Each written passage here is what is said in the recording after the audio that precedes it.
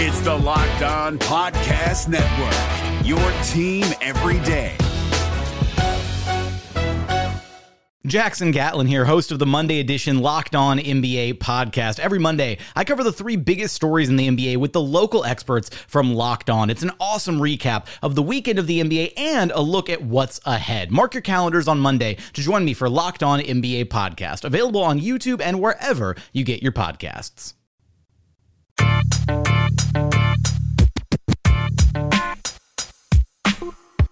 You are Locked On Magic, your daily podcast on the Orlando Magic. Part of the Locked On Podcast Network, your team every day. Welcome to today's episode of the Orlando Magic Daily Facebook Live, as well as Locked On Magic. Today is February 25th, 2018, and I put the date wrong on the thing. Oh well, I'm coming to you from the future, apparently. My name is Philip Rossman-Reich. I'm the expert and site editor over at OrlandoMagicDaily.com. Happy to be back here with you. I hope everyone had a fantastic All-Star break that watches the Facebook Live. Of course, you can continue to follow me online and on the podcast with Locked On Magic. This will be Monday's episode of Locked On Magic. On today's show, as I was saying before I started recording, I'll be recapping a little bit of the Magic's game against the Philadelphia 76ers. I will discuss, as I've discussed plenty of times, but I think that watching the Sixers brings it into fuller focus. I will discuss the differences between the Magic and the Sixers and why the Sixers got things right and the Magic did not. And how the Magic can get back onto the path that they need to get, and then again hammer home some points that I've been talking about on Locked On Magic for several weeks now. I, of course, will be taking your questions live if you leave them in the Facebook comments right over there. Just leave them there. I see one already, and yeah, I know it sucks that we stink, David, but we find ways to talk about this team, and we find things to say. So plenty to get to here as the season winds down. Just 23 games remaining in the NBA regular season, so we've got plenty to talk about there. And then if we have time at the end, I teased this, so I feel like I gotta kind of talk about it. Talk a little bit about Aaron Gordon's future and what the free agency market's going to look like this summer. It's going to be interesting for a lot of reasons. But let's start with last night's game. The Orlando Magic took on the Philadelphia 76ers in a 116-105 defeat. A strange matinee start, but Orlando got off to a really good start and looked like they were going to really compete and beat this and at least be able to compete with the Sixers and give them a good game. But it didn't turn out that way. Over the final 6 minutes of the first quarter, Philadelphia went on a 21-3 run to turn a 9-point deficit into a 9-point lead, and Philadelphia never really looked back from there. Orlando did cut the lead to single digits in the fourth quarter, but largely the second and third quarters, and most of the fourth, honestly, were just rote. Philadelphia was the better, more aggressive team. Evan Fournier even said, they just played harder than us, and they gave us a punch. That bench unit gave them a punch in the first quarter, and Orlando needed 2.5 quarters to recover. That's what happens when you're a bad team. You don't quite know how to take those punches, and when things go bad, they go really, really bad. And they did go really, really bad in this game. It was kind of a lifeless effort, a disappointing effort, especially with how well the Magic played. I do think that the Magic are playing better. You can see some offensive freedom with Aaron Gordon and Nikola Vucevic out there, so I think that's encouraging. It's clear they're still knocking off some rust, but playing generally well. Aaron Gordon had a great passing game when he kind of discovered he didn't have a shot. But overall, I thought Orlando fell into the traps that they always fall into offensively when they're struggling like this. They didn't move the ball, over-dribbled, got kind of dribbled into traps, let the defense dictate where they wanted to go. A lot of standing around, not a lot of helping each other, not a lot of trust.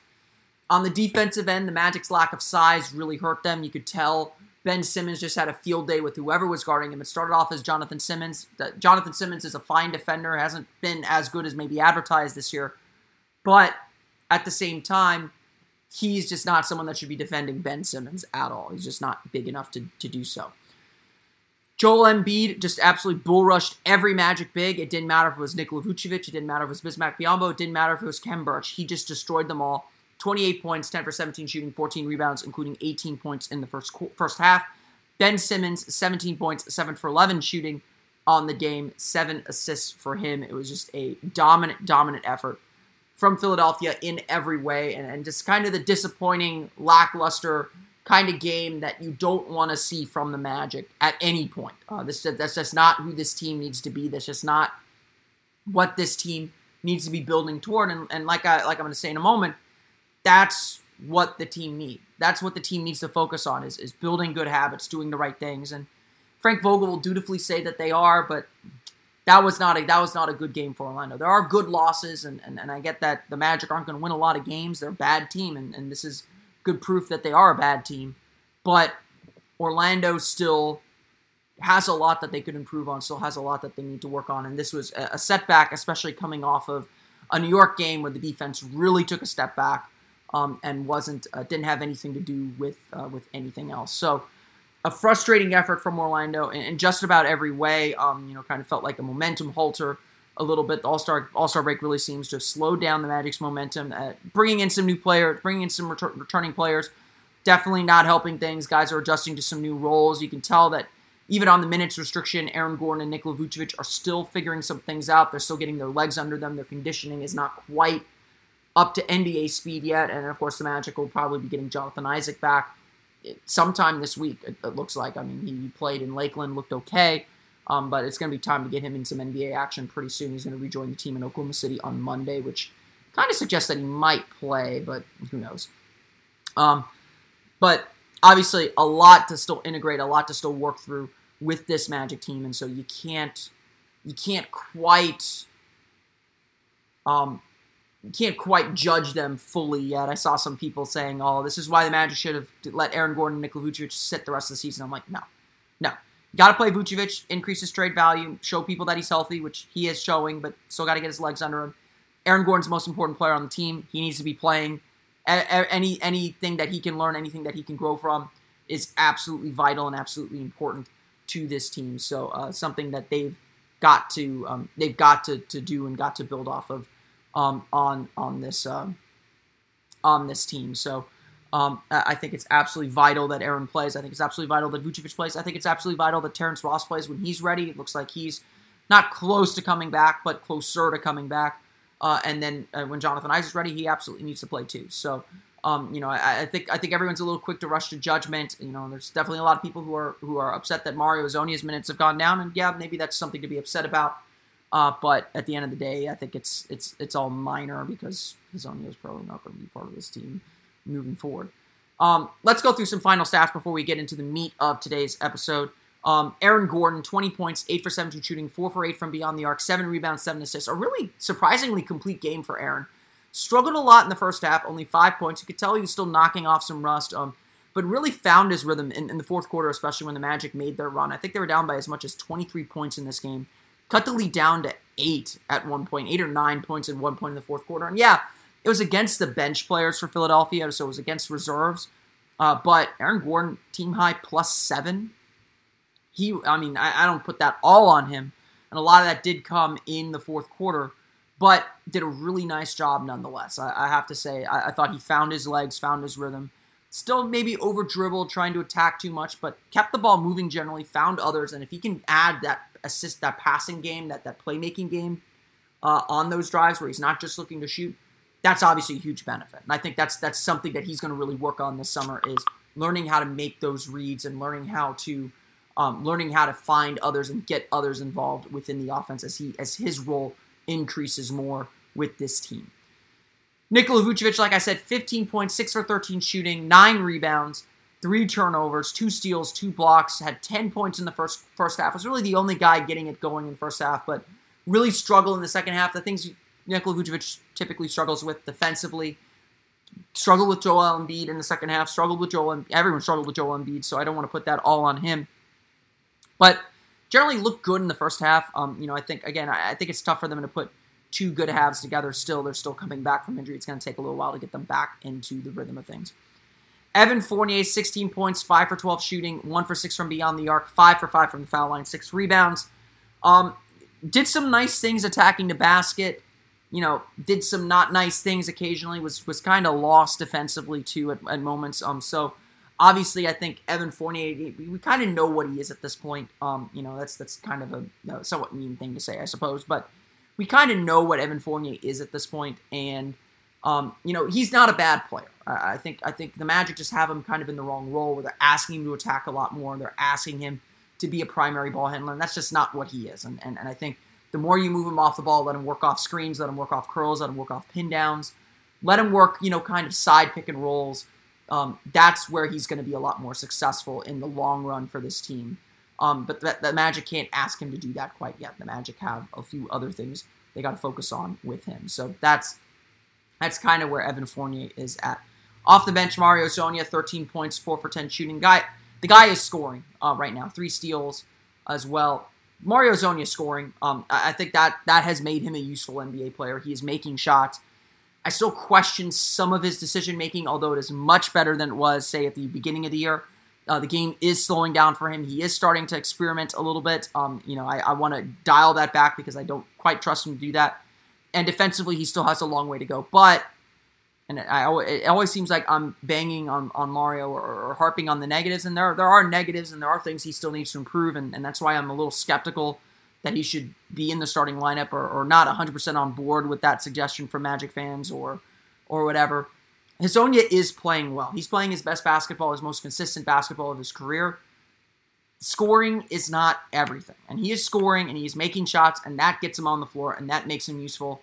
But he still has a lot he needs to improve on, and I don't think there's any way to get around it. He still has a lot to work on and a lot to do to get where this team needs him to be in the long run. And so that's where I stand with Hezonja. I'm not against starting him at this point. I don't think it's going to lead very, very much. And like I've told just about everyone, the Magic are invested in his future to a point because it's not likely they're going to re-sign him. So I don't think he is a priority for them in the long run of this season. So again, the Magic fall to the Philadelphia 76ers on Saturday afternoon, 116-105.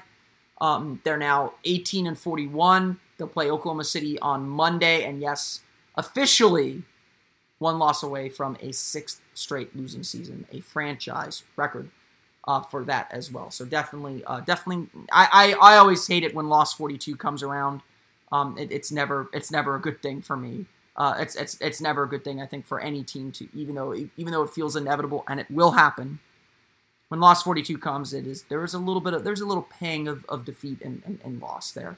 So I think that that should be recognized a little bit. So yeah, we'll get to that in a moment. The NBA playoffs are right around the corner, and Locked On NBA is here daily to keep you caught up with all the late season drama. Every Monday, Jackson Gatlin rounds up the 3 biggest stories around the league, helping to break down the NBA playoffs. Mark your calendars to listen to Locked On NBA every Monday to be up to date. Locked On NBA, available on YouTube and wherever you get podcasts. Part of the Locked On Podcast Network, your team every day. All right, let's want to run through a comment real fast. It'll flow right into what I want to talk about on today's episode, which is trusting a process. Mark Ing writes, do you think the Magic are intentionally tanking or they're just bad? Having been around these players, having been around the coaching staff, having been around this franchise, there has not been one point where I think a player or coach is intentionally trying to lose games. Nor do I think that is healthy for a franchise. This is just a bad team with a lot of bad habits that doesn't quite know how to fix itself. And it's been that way for five, now 6 years. You could kind of sense it. Like everyone just waits for the other shoe to drop. And that to me is a sign of a negative culture, of a negative outlook, and why I think the team needs to flip over its core. They need to for everyone else too. It's not just for the team. Evan Fournier, Nikola Vucevic, those guys need a new environment to figure out who they are and become the best players they can be. It's not working here. And so you need to go somewhere else. I mean, I think Victor Oladipo is a great example of that. It sucks that he didn't do it here, but he fully admitted, I needed to go to Oklahoma City and learn from Russell Westbrook to become the player I am today in Indiana. Learn just how much more work I needed to do. And that is somewhat an indictment on the Magic, and I'll explain why I think that those problems exist. But it's also a reality. Sometimes you need to go somewhere else. I felt the same way when Dwight Howard left Orlando. he had done everything he could with the Magic. They were clearly hitting a dead end. He needed to go somewhere else to try and discover his potential. The grass is not always greener on the other side, of course. Howard's never been the same player since he left Orlando. But I felt like it was time for him to change. And he had the power and the ability to exercise that power, and he absolutely should have. But the Magic, I don't feel like are intentionally tanking. I think they're just not a good team. And you could see it. The loss against Philadelphia is a great example. The loss against Philadelphia is a fantastic example of this. Orlando was playing really, really well. And then Philadelphia kind of threw a haymaker at them. And everyone just lets go of the rope. That's what happens on bad teams. Bad teams lack consistency. Bad teams have guys playing in roles that they won't succeed in because they have to. They're poorly constructed. Bad teams are picking between a lot of bad options most of the time. And so I think that the Magic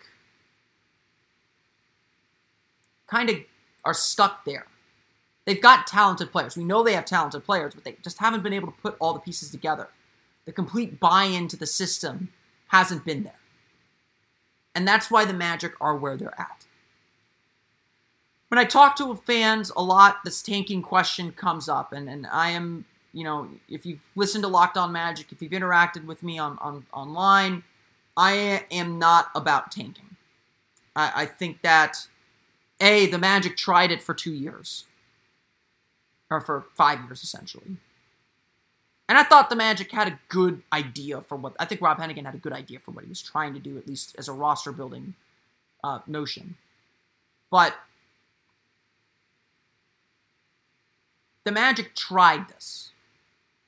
The Magic tried to build through tanking, through going deep into the draft, getting a high pick. And it didn't work. Let's just be real. It didn't work. Because we're still here.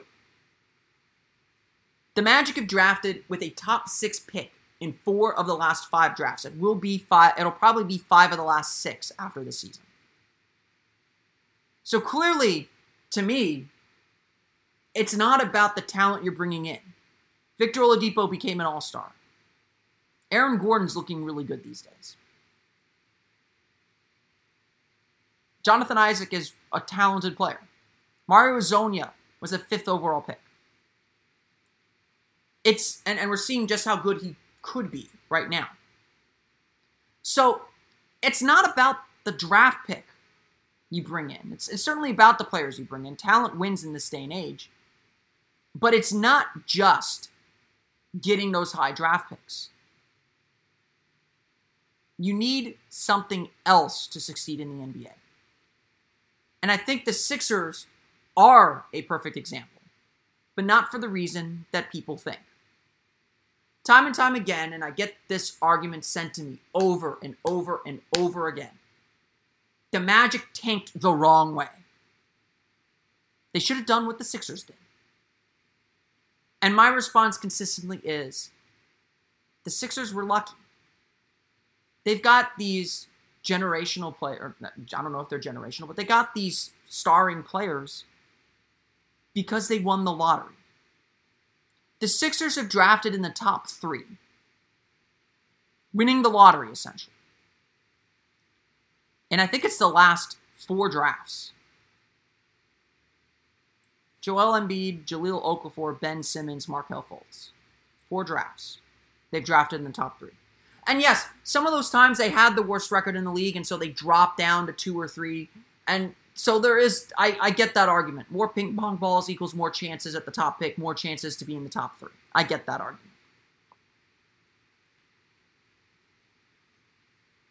MCW was drafted 11th, so I wouldn't include him in there, Mark. And Victor Oladipo should have been Rookie of the Year that year anyway. But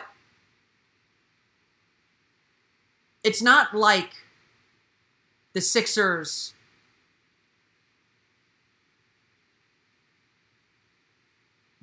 were doing things to... The Sixers and the Magic, though, were very, very different for a key reason. There are plenty of teams that have drafted in the top 3, top 5, multiple years and gone nowhere.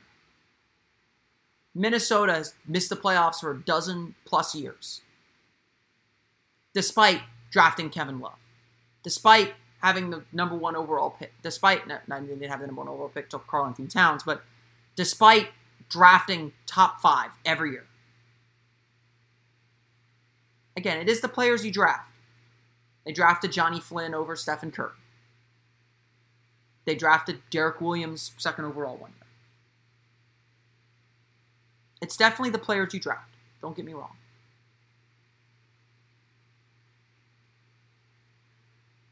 But it's something much more. And it's something I noticed from Philadelphia the first time Brett Brown stepped into the Amway Center. And I really think the key difference for Philadelphia and why they're successful is, yes, they had a lot more patience. They were willing to take on a Joel Embiid knowing that he'd miss the entire year. They drafted Dario Saric knowing that he would possibly miss 1 or 2 years. They drafted Ben Simmons, sat through his injury. Markelle Fultz, they're sitting through his injury.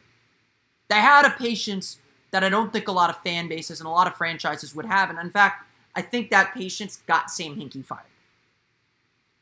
But what really works about what Philadelphia did is Brett Brown and the things that he teaches and the things that he preaches. From the moment you watch those early Philadelphia teams in this rebuild, it wasn't that they were bad. Everyone knew they were bad. Coaching staff knew they were bad. They tried to find victories where they could. But they played hard. They were always a tough out. They always stole a game that you were like, Philadelphia won that game? Against a good team. Because their process is very much about an ethos. About a culture. About doing things the right way. What was smart about what Philadelphia did was, yes, they went to the bottom of the barrel to find players and they looked for bargains and caught players in really cheap contracts. But they developed them too. TJ McConnell went from undrafted to a solid backup point guard. Richaun Holmes, Robert Covington. These are all guys that Philadelphia developed and are now playing important roles on their playoff team. So yes, the high draft picks are the centerpiece. But what makes them successful is the culture that they built from the very beginning. I often call Jacques Vaughn the Magic's original sin. When you compare what Jacques Vaughn was saying in his first year as Magic coach and what Brett Brown was saying and doing in his first year as the Sixers coach, there is no comparison. It is night and day. Vaughn felt like a babysitter. Didn't really preach a specific style. Didn't really preach and instill good habits. You could see bad habits developing. Victor Oladipo was overplaying guys on defense. They tried this trapping style and then abandoned it. They never, and some of this is Rob Hennigan too, but they never were able to say, this player doesn't fit, let's just discard him, like the Sixers did. The Sixers did that masterfully. That was one of Sam Hinkie's cold but genius moves.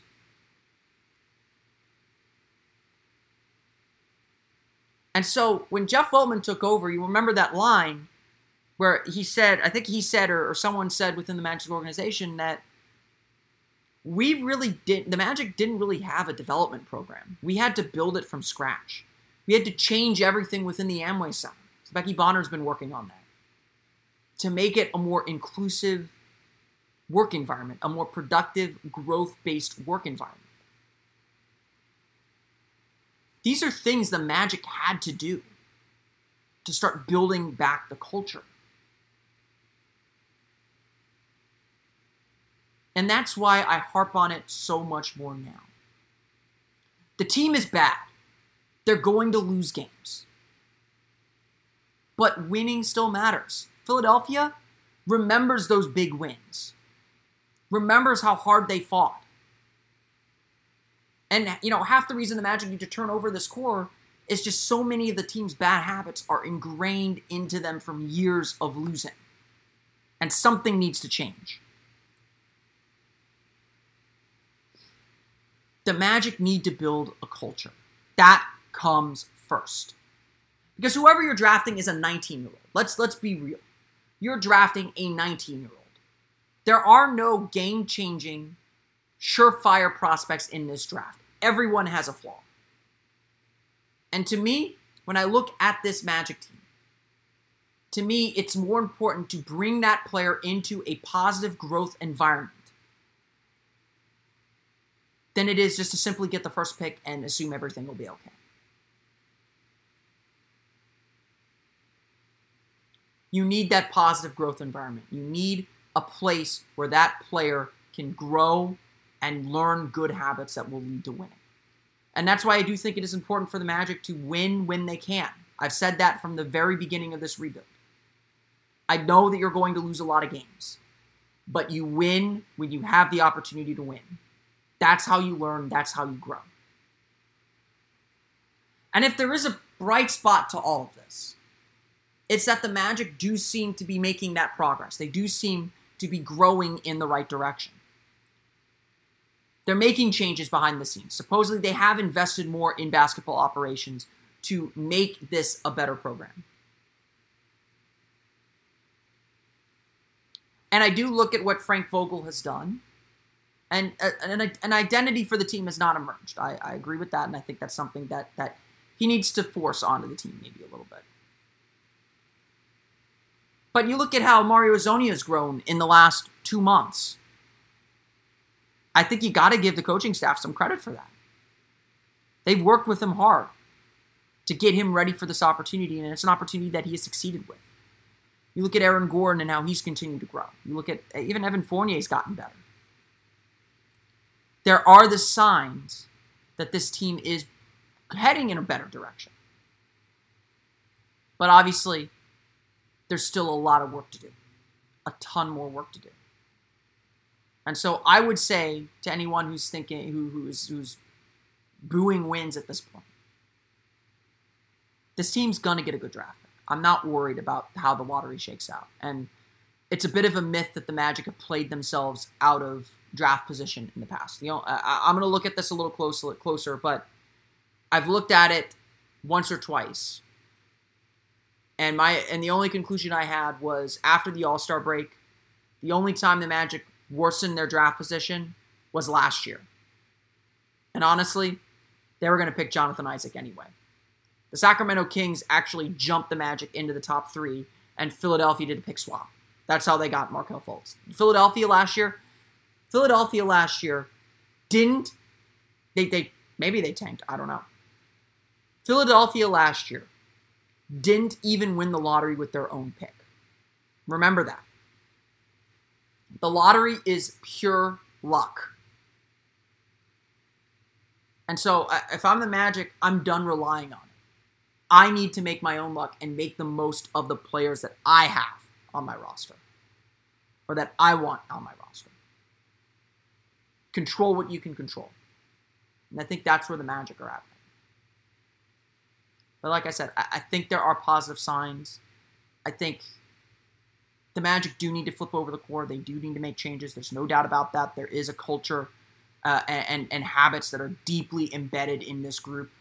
It's not their fault, but they need to be rooted out. And then something new needs to build from there. And so that's what I think the rest of the season's about.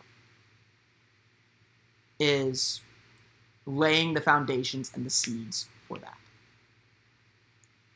The NBA playoffs are right around the corner, and Locked On NBA is here daily to keep you caught up with all the late season drama. Every Monday, Jackson Gatlin rounds up the 3 biggest stories around the league, helping to break down the NBA playoffs. Mark your calendars to listen to Locked On NBA every Monday to be up to date. Locked On NBA, Available on YouTube and wherever you get podcasts. Part of the Locked On Podcast Network. Your team every day. Let's get to some of your questions here. Dashel Nussbaum asked, is there any way for Orlando to get Hezonja back for more than $5.1 million, like sign and trade or whatever?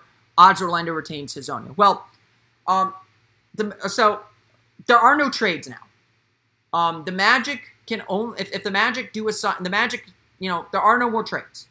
So Mario Hezonja is on the Magic to the end of the season, and so the Magic will retain what's called his bird rights. That means they can go over the cap to re-sign him. But the Magic are limited to re-signing him to a deal that starts at $5.1 million a year. They can't sign him to multiple years. They can't. A sign and trade still follows those rules. In fact, sign and trades get really complicated, or a little complicated. Essentially, to do a sign and trade, first I have to sign the player, and so it has to fit my cap. So I can go over the cap to sign Mario Hezonja, but I can only sign him to a $5 million deal, essentially. Then it has to fit their cap, because they don't get bird rights. Bird rights do not transfer in a sign and trade. So right now, if the Magic wanted to sign and trade Hezonja, they would have to get some money back because not a lot of teams have cap room, and they would be limited to that 1 year, $5 million deal.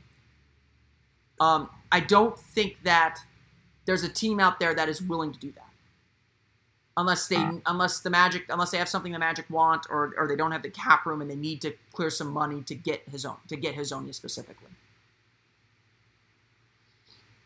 But essentially, Hezonja is an unrestricted free agent. I don't see that scenario playing out unless there's a team that he really wants to play for, that really wants him, that just doesn't have the cap room, and so they have to do a sign and trade to create the cap room essentially.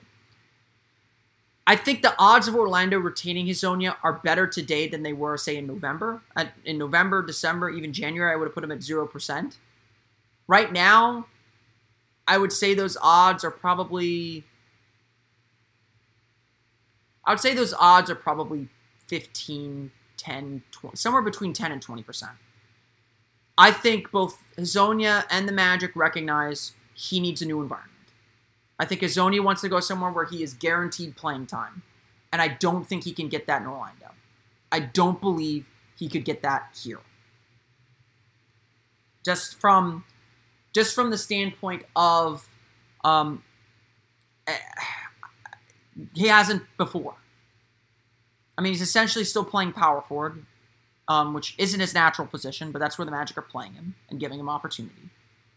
But eventually, you're going to be playing Aaron Gordon and Jonathan Isaac together. So where does Mario Hezonja fit in that? I mean, I think we know that Hezonja's minutes are going to really be crunched once Isaac comes back. So where is he going to play? And I think that's the ultimate question that Hezonja is going to ask, and that's why I think he's ultimately going to leave the team, because it's not clear where he's going to play. Mark Ing asked the question that I always ask, what if Scott Skiles stayed in next year? If Scott Skiles stayed that second year, I'm not sure the Magic improved a ton from their 35-win season. I think that their idea of what they needed to do would maybe have changed. I don't know if they do the Victor Oladipo for Serge Ibaka deal. Maybe they would. I think that was more of a direction of let's just bring in some veterans to try and speed this up. But I think the fact that Scott Skiles was here, would have been here for a second straight year, would have helped the team, undoubtedly. I think the continuity from last year to this year with Frank Vogel helped the team get out to a faster start. I think obviously if you get Scott Skiles in, if you keep Scott Skiles, that probably means you're trading Elfrid Payton before his value kind of bottomed out, because those two just really did not get along, but Skiles did not view Payton as a future point guard. I think everything changes. I do think that Scott Skiles resigning the way that he resigned, and I mean, I don't think he quit on the team, but essentially quitting on the team, I think that set the Magic back several years and put them into a little bit of a panic that they were not prepared to deal with. And so obviously that was a huge moment in Magic history and really hurt this franchise moving forward, hurt its reputation, hurt a lot of things about it. Joshua Lloyd asked, would you be willing to sign and trade Aaron Gordon in the offseason for a star player, for example, a John Wall or Kawhi Leonard? assuming a team is willing to do that, yes. I think that, well, I probably would, depending on the years left on that player's contract, how much time I have to build up my roster. The problem with the Magic right now is they're stuck. Would John Wall make this team better? Yes, absolutely. But this is still a really young team, and this is still a team with players that we all know don't quite fit the mold really well. And so I think that you can add a star. You can try and go trade for one of these stars, but once you do that, the clock is ticking. When you trade for an all-star, like an established star like John Wall or Kawhi Leonard, the clock is ticking now. You've got to be good now. And I'm not sure I'm there yet. I'm not sure that the Magic are ready for that yet. Jonathan Isaac's still really young. They're going to have this draft pick who's going to be really young. You know, who's trading for Nikola Vucevic, Evan Fournier, Bismack Biyombo, those are big contracts that you got to move around still. So I don't think that that's necessarily it seems like an easy path, and it does make things easy. But at the same time, I don't think the Magic are ready for that. Going after a star like that seems really, really easy. But I don't think the Magic are ready for that clock to be ticking yet. I think they do need to find a star and grow him. Whether it's Gordon, whether it's Isaac, whether it's whoever they draft this year. I think that is the better path for them. Jasmine Hawkins, on a related note, asked, do you believe that the Magic will re-sign Aaron Gordon no matter what the asking price for him? Yes, I do. I think that he will get... I think that someone will come in with... I think his restricted free agency is going to play very much like Tobias Harris's. I think someone will come in with a max offer sheet. The Magic will ask him not to sign it. They'll come up with a deal that's a little bit less, but maybe gives him an extra year that other teams can't offer him, and they move forward from there. It wouldn't surprise me if he goes off and gets, or if the Magic just sit down at the table with him and say, 4 years, 95, let's just get this done. That wouldn't surprise me. It wouldn't surprise me if he enters restricted free agency, gets a max offer sheet, and the Magic say, okay, come back to us. Let's do 5 for 125 or 5 for 115 or something like that. Gordon is going to get paid.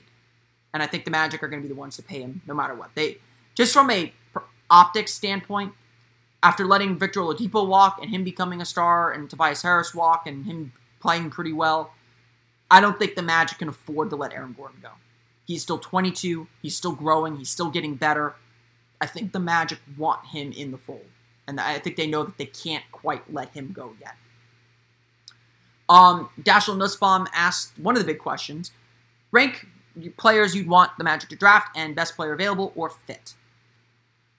I am a big fan when you're drafting at the top of any draft to take the best player available no matter who it is. I think the Magic situation is a little bit different though. I don't think the Magic should go for a 3-4 wing. They already have Aaron Gordon and Jonathan Isaac, and I think both are pretty important to this team's future. So I haven't really done much studying on Michael Porter Jr. He obviously hasn't played this year. And I haven't done a lot of studying on Marvin Bagley because I think those two guys just don't fit the Magic's roster. Bagley, I'm starting to come around a little bit more on that he could be a center. I'm not sold on it completely, but I do need to watch him play. I've been kind of purposely ignoring him a little bit more than I should. But my big board still stands. Luka Doncic and DeAndre Ayton are 1 and 2. And I think they're by far the two best players in this draft. Every time, I haven't watched a ton of Doncic, but I've seen highlights. I watched him play in Eurobasket. He's really good. He's really, really good. And I think there's a hesitancy among Magic fans to draft European players because of past experience, but this guy's different. This guy is so different. He needs to improve his shot still. He's not a great defender, not a great athlete, but he is a really skilled point guard, really skilled playmaker, and he's really, really good. DeAndre Ayton, every time I watch him play, I am more impressed by him. His defense has gotten better as the season goes on. I'm less concerned about that as a weakness. I think part of his problem is he is playing out of position, and I really dislike that Arizona plays him out of position at power forward. That dude is a center. He is the biggest dude on the court. He moves with great fluidity. He's got a good post game. He can step out and hit the jumper a little bit. I am high on DeAndre Ayton. If he is your center of the future, I am ecstatic. I got this question for my mailbag, and I'm going to answer it in the mailbag hopefully this week. But who is my number 3 then? My number 3 has been Trae Young for most of the season. The slump that he's gone through over the last month is concerning me because it brought out all the reasons why I'm a little skeptical about Trae Young. But he's still a gifted scorer. The Magic need a point guard, and the Magic need a scorer and playmaker like him, and you don't want to pass up on a guy who can warp a defense that Young can potentially warp a defense. And I think playing in the NBA, the competition's a little bit better, but he'll have better players around him too, which I think will help as well. But I am increasingly more intrigued with Jaren Jackson Jr. of Michigan State, where a lot of people are high on Mohamed Bamba for his defensive ability. I think that Jackson has the defensive ability that Bamba does. Maybe not quite the instincts and timing quite yet. Plus, he's a really skilled offensive player as well. He's got to work on his fouling. He's not as disciplined defensively as Bamba is still, but he blocks a ton of shots. He grabs rebounds. His offensive game is continuing to grow. He's got decent footwork. I am slowly believing that Jaren Jackson Jr. is the third best player in this draft, at least for the Magic. Bagley's probably better overall on a big board if I'm doing a general big board, but I'm really impressed with Jackson the more I watch him, and slowly Young is slipping a little bit because of his performance. I disagree that Ayton can't play D. I think Ayton has gotten a lot better defensively as the season moves on. I agree on Ayton's defense that it's not natural to him. He doesn't have great defensive instincts, but his athleticism helps him recover. I think he is beginning to understand it. Sean Miller, for all the stuff he's going through right now, he is still a really good basketball coach. And I think he has gotten a lot defensively out of Ayton as the season has progressed. Where he was in November, December to where he is now is completely different. And again, I think Ayton is playing out of position. You put him one-on-one with centers, he's played well defensively. Stick him at power forward, ask him to roam around the paint a little bit and be a rim protector. Again, I don't think he's a very instinctual defender, but he is getting better. And I've seen him get better as the season goes on. So I'm really high on Ayton. I think Ayton, it wouldn't surprise me if Ayton goes number 1. I still think Doncic is going to go number 1. But I think Ayton is really a good player. And I would take him. I would seriously consider taking him 1 if I'm the Magic. I think he is that good as a center prospect. Jakob, sorry if I butcher this pronunciation. Jakob or Jacob Krebelij ask, what does Hezonja need to do to really impress you? Hezonja has really impressed me. Let me be clear, because it always seems like I'm critical of Hezonja. Mario Hezonja had 1 goal this year. Prove he is an NBA player. Because last year he was not an NBA player. Last year he did not look like an NBA player. And even in October, November, he did not look like an NBA player. And that's why the Magic declined his team option. He has made the Magic regret that. It was always a mistake, and the Magic are certainly regretting it. And they should. Hezonja has proven he's an NBA player this year. He has impressed me tremendously. Where I disagree with a lot of fans who really want Hezonja to be really good. Where I disagree with fans is I just don't see him as a starter. He makes shots, which is great. But he still does a lot. He still has this tendency to freelance too much. He still has this tendency to try and attack the paint when there's no lane. And he's gotten better at squeezing his way through and making shots. And that's definitely a really good sign. Like, his game has grown tremendously. He has been, bar none, one of the most impressive players this year, the way he's played the last month and a half. But I just don't see him as a starter because he still makes a lot of little mistakes. The wild drives in the paint are down, the turnovers are down, and that's made him playable. He's played within himself, which I think is really good. It's a really important thing for him. But defensively, I don't know where to put him defensively. And that's why I don't think he's a starter. And that's okay. Honestly, I've said this a million times. The Magic don't need 5th overall pick Mario Hezonja. They need useful role player Mario Hezonja, and that's what they've gotten. So, Hezonja has impressed me tremendously this year. The narrative on him is that he should be starting. And I disagree with that. I don't think he's a starter. Should he be starting over Jonathan Simmons right now? I'm willing to listen to that argument. And I think that it's something the Magic should consider because Hezonja has played really well. But defensively, he is still a huge, huge problem. And really, the reason Frank Vogel has settled on playing him at power forward at the 4 is because he doesn't trust him to defend players on the perimeter. And I've seen nothing to change that. He's better, but that doesn't mean he's good or good enough quite yet. He's still got a lot of work to do. But he's playable. He's useful. You can put him in the rotation and trust him to make good decisions now. You couldn't say that 4 months ago. You couldn't say that 3 months ago. And so Hezonja to me has been one of the more impressive players. I mean, we'll do player evaluations at the end of the season. Hezonja is going to get one of the better grades, I think, of any player on the team. He has had a good season. He has done what he has needed to do to get back into the rotation. And that's all you can ask for him. Again, I don't think the Magic are going to end up re-signing him. I just don't see why he would want to come back here. Unless the Magic guarantee him playing time, which I don't think is going to happen. So, that'll be interesting. Mikey Clark asks an interesting question here. Do you think the Magic bring back Afflalo, Mack, or Speights next season or bring in some other players on minimum deals? I don't think Afflalo will be back. I think there's still an outside chance he gets bought out or waived to go to a playoff contender. Or it sounds like Toronto was kind of interested in him. So if Afflalo asked, hey, my agent's been saying that there's some teams interested in me. If I get bought out, I'd like to play for a playoff team. I think the Magic would do him that favor. Speights, small chance the Magic bring him back. Obviously a hometown thing. He's played well. But there's obviously a crunch at center with Biyombo, Vucevic, Birch. Birch clearly needs to play. Speights is standing in the way of that. I just don't see how they can bring him back either. But Shelvin Mack, I think there's a small chance the Magic bring him back. But at the same time, cutting him before his contract guarantees frees up $5 million of cap room. Magic may not necessarily need that, may not really be able to use that because all their cap room is going to have to go to Aaron Gordon. So I think it's 50-50 that Mack is back next year. It wouldn't surprise me if Mack is back. Last year of his deal, paid $6 million, not a crazy amount. But it also wouldn't surprise me if he's included in a trade that $5 million extra dollars could be key for a team that's looking to clear some cap room.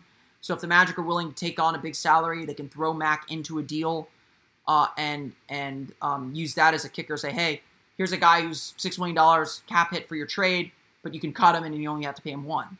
That's valuable in a trade at the draft or around the summer. So I think that's as likely as anything. So I put it at 50-50 that he's back with the Magic next year. The Magic just have so little cap maneuverability that I don't think it really matters or that I think the Magic are going to be able to do much to free or loosen that up. It is about 12:50. I think I'm going to cut us off here. If there are any more questions, throw them in real fast. I want to thank everyone for watching today's Orlando Magic Daily Facebook Live. Hope they got a little bit clearer on what my position is on tanking and why I think the Sixers have been successful again. I think the Sixers have been successful more for their culture and process more than their tanking. They got lucky with their tanking. I think that's the reality. And really what's made them successful is their development program and their ability to identify talent in places that you don't think and build them up and build them into a culture. And I think that's why Philadelphia is successful. I don't think it's because of their draft picks. I think they could have drafted where the Magic were drafting and still found a lot of success because of the environment that they bring their young players into. And so I think that's what the Magic really need to change and focus on now and in the summer as well. And I think that's what they have been focusing on throughout the season. But that's going to do it for me today. I want to thank you all for watching on the Orlando Magic Daily Facebook Live. You can remember if you're listening on Locked On Magic, you can join us every Sunday at noon on the Orlando Magic Daily Facebook page. That's facebook.com/Orlando Magic Daily to check out the Orlando Magic Daily Facebook Live. Interact with me live. You can hear I answer questions live on the air. But if you have a question that you didn't get in during the Facebook Live or have a question coming out of Locked On Magic, the Orlando Magic Daily Mailbag is still open. I'm still looking for questions, hoping to answer them later this week. So be sure to drop in your questions. You can do so at omagicdaily@gmail.com or on Twitter at omagicdaily. And of course, for the latest on the Orlando Magic, be sure to check out orlandomagicdaily.com. If you like this show and don't already subscribe to the podcast, you can subscribe to the podcast Locked On Magic on iTunes, Stitcher, TuneIn, and all the fun places you download podcasts to your podcast-enabled listening device. Best way to get the latest on the Orlando Magic, latest analysis, latest talk, and a daily podcast form, a little bit shorter than this. I go long for the Facebook Lives, so be sure to check that out. This will be Monday's episode of Locked On Magic, so if you like this, plenty of places. And yes, we are on Spotify now as well, too. Thank you, Mark. You can, of course, follow the podcast on Twitter at Locked On Magic, as well as like the podcast on Facebook at Locked On Magic. You can follow me on Twitter at PhilipRR_OMD. That's going to do it for me today. I want to thank everyone again for watching the Orlando Magic Daily Facebook Live or listening on Locked On Magic. I'll be back again tomorrow with a complete recap of the Magic's game against the Oklahoma City Thunder. They play Monday at 8 o'clock, so be sure to tune in on Fox Sports Florida, NBA League Pass, or wherever you watch NBA basketball. Thank you all again for watching and or listening to today's episode. For Orlando Magic Daily and Locked On Magic, this has been Philip Rossman-Reich. I will see you all again next time for another Orlando Magic Daily Facebook Live, and tomorrow for another episode of Locked On Magic. You are Locked On Magic, your daily Orlando Magic podcast, part of the Locked On Podcast Network, your team every day.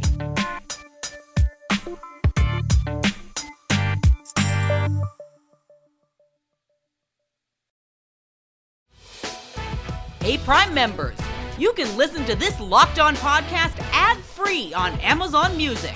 Download the Amazon Music app today.